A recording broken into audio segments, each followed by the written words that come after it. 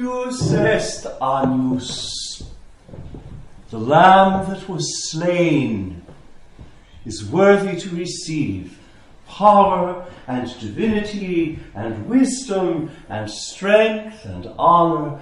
To him be glory and empire forever and ever. In the name of the Father, and of the Son, and of the Holy Ghost. Amen. We are enveloped in the grace of today's festival of Christ the King, wrapped round in the sights and sounds and fragrances of the heavenly liturgy. Did not the introit of the Mass place us in heaven? It was taken from the 5th chapter of the Apocalypse. St. John, wide-eyed, gazes at the heavenly liturgy that unfolds before him.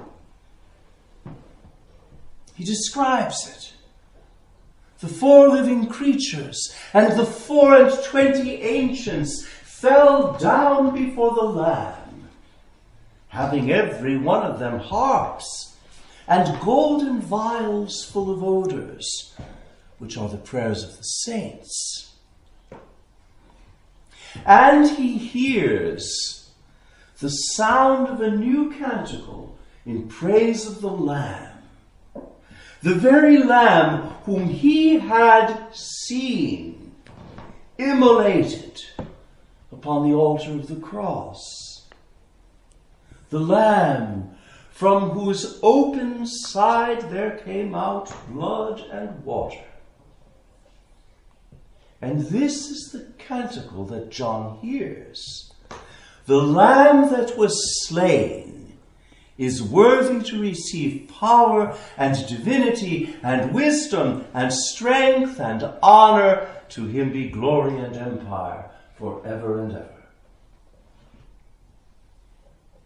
Do you not recognize what is shown us in the introit? I looked, and behold, a door was opened in heaven. What is this mystery, if not what shone with heavenly brightness at the gable end of the little church of Knock on that rainy August evening in 1879? Knock was literally a revelation, which means a pulling back of the veil, an apocalypse, a fleeting glimpse of things no eye has seen, nor ear heard, nor human heart conceived, the welcome God has prepared for those who love him. Yes, today's feast of Christ the King is more of heaven than of earth. The adoration of the Lamb fills all of heaven with jubilation. And the heavenly adoration of the Lamb spills over onto the earth, where the body of Christ is torn, disfigured, soiled, and in tatters. Repairing what is torn, this heavenly adoration, restoring what is disfigured, washing clean what is soiled, and making whole what hangs in tatters. Not only does the heavenly adoration of the Lamb spill over onto earth, it drops sweetness into purgatory for the refreshment of waiting souls. When in 1925 Pope Pius XI instituted the Feast of Christ the King, it's a modern feast, a new feast, he fixed this new feast on the last Sunday of October, designedly, the Sunday before the Feast of All Saints, the Church Triumphant, and before All Souls' Day, the Church Suffering, giving all the world, the Church Militant, in one immense sweeping glance, the measureless measure of the kingship of Christ, over myriads of angels and all the saints of heaven, over all who have dwelt or dwell or who will dwell in this earthly valley of tears, and over the holy souls gone down into purgatory, whence they await a merciful release. At the request of Pope Pius XI, the Cathedral of Meath in Mullingar became, in 1939, the first cathedral in the world to be dedicated to Christ the King. We then, of the Diocese of Meath, have good reason to go deeply into the mystery of today's feast and to expect a lavish outpouring of graces in keeping it. Today is also a Benedictine feast, in the sense that for Saint Benedict, the monastic life, he says it in the prologue of the Holy Rule, is nothing less than the service of the Lord Christ, the true King, the very words of Saint Benedict. The monastic life is, as Saint Benedict sets forth in the prologue, a battle, engaging those in his royal service to fight with the strong and bright weapons of obedience. A man enters the cloister not to enjoy a tranquil little corner of sweet repose, but to imitate Saint Anthony of Egypt, Saint Benedict, and all our fathers of old, who, trusting in Christ the King, exposed themselves in spiritual combat and gave their blood for him, clinging to the word of the King in the gospel, "My kingdom is not of this world." The Benedictine way of the cross, the royal way, begins in Gethsemane, where Christ, we read in the Epistle to the Hebrews, offered prayer and entreaty to the God who could save him from death, not without a piercing cry. What would have been that cry in Gethsemane? Not without a piercing cry, not without tears. What were those tears? Yet with such piety as won him a hearing.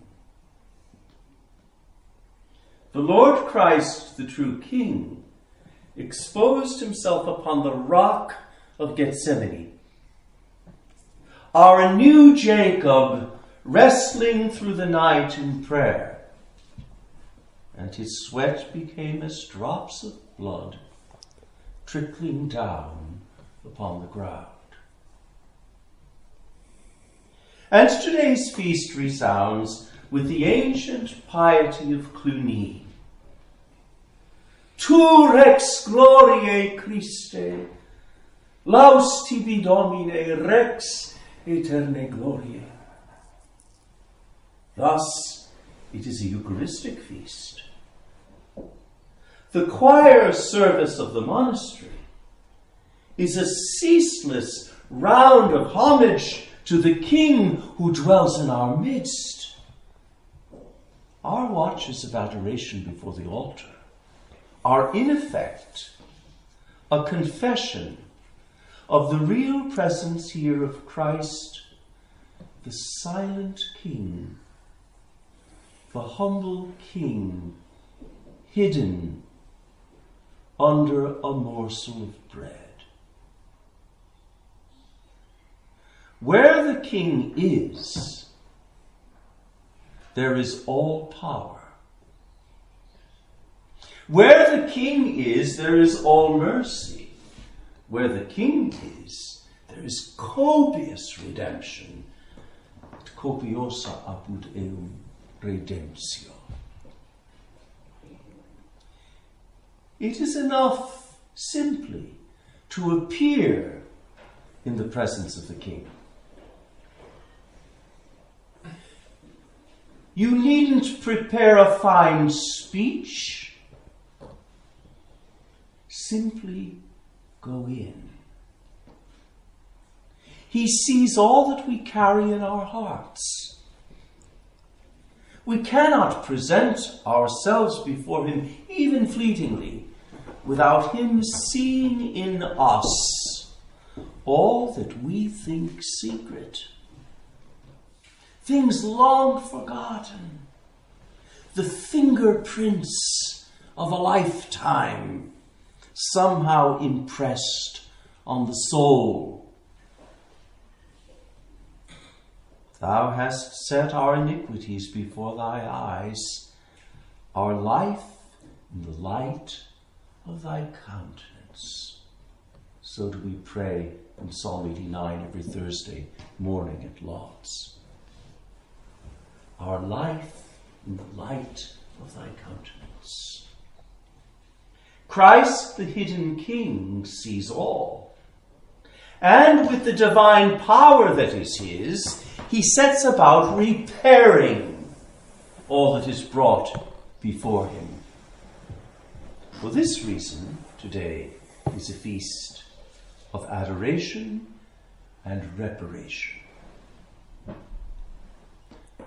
There comes a moment in adoration of the Most Blessed Sacrament when one senses that nothing makes sense but to surrender to the divine operations of the host. In this moment, God becomes the repairer, and the soul, stripped of all her pretensions and defenses, enters into a state of reparation not by acting, but by allowing the host to repair her. This is, at the deepest level, the work of reparation. Christ the King's repairing of his church begins and goes forward whenever and wherever even one soul consents to being repaired by the action of God upon her and in her. The whole body of Christ is cleansed, healed, strengthened, and restored when even the littlest member of the body, having exhausted all the human means at his disposal, adores the host and allows the host to repair him in ways that are as mysterious and imperceptible as they are divine and transforming. The church will be repaired and built up again in our own day, as in the age of Saint Benedict, and in the age of Cluny and of Gregory VII, and in the age of the little poor man of Assisi, and in the age of Mother Matilde of the Blessed Sacrament amidst the ravages of Protestantism, and in the 19th century of so many saints praying amidst the rubble left in the wake of a godless revolution. The church will be repaired and built up one soul at a time. Be such souls.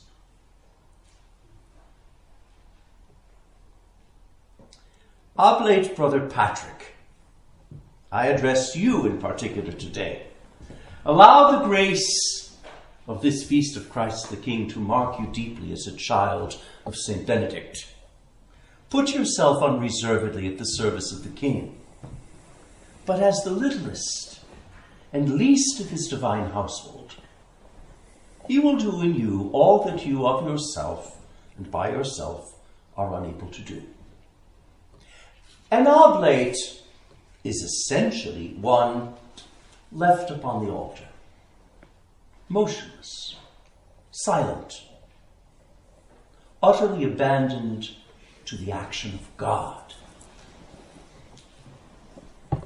And you, my dear son, Brother John Baptist, you are deep in the retreat of preparation for your profession on Thursday. Do you see the liturgical providence of God for you at this moment of your life? Lay hold of the graces of today's feast with both hands, or better yet, hold yourself before the King with empty hands. Offer him your poverty. Offer him your silence.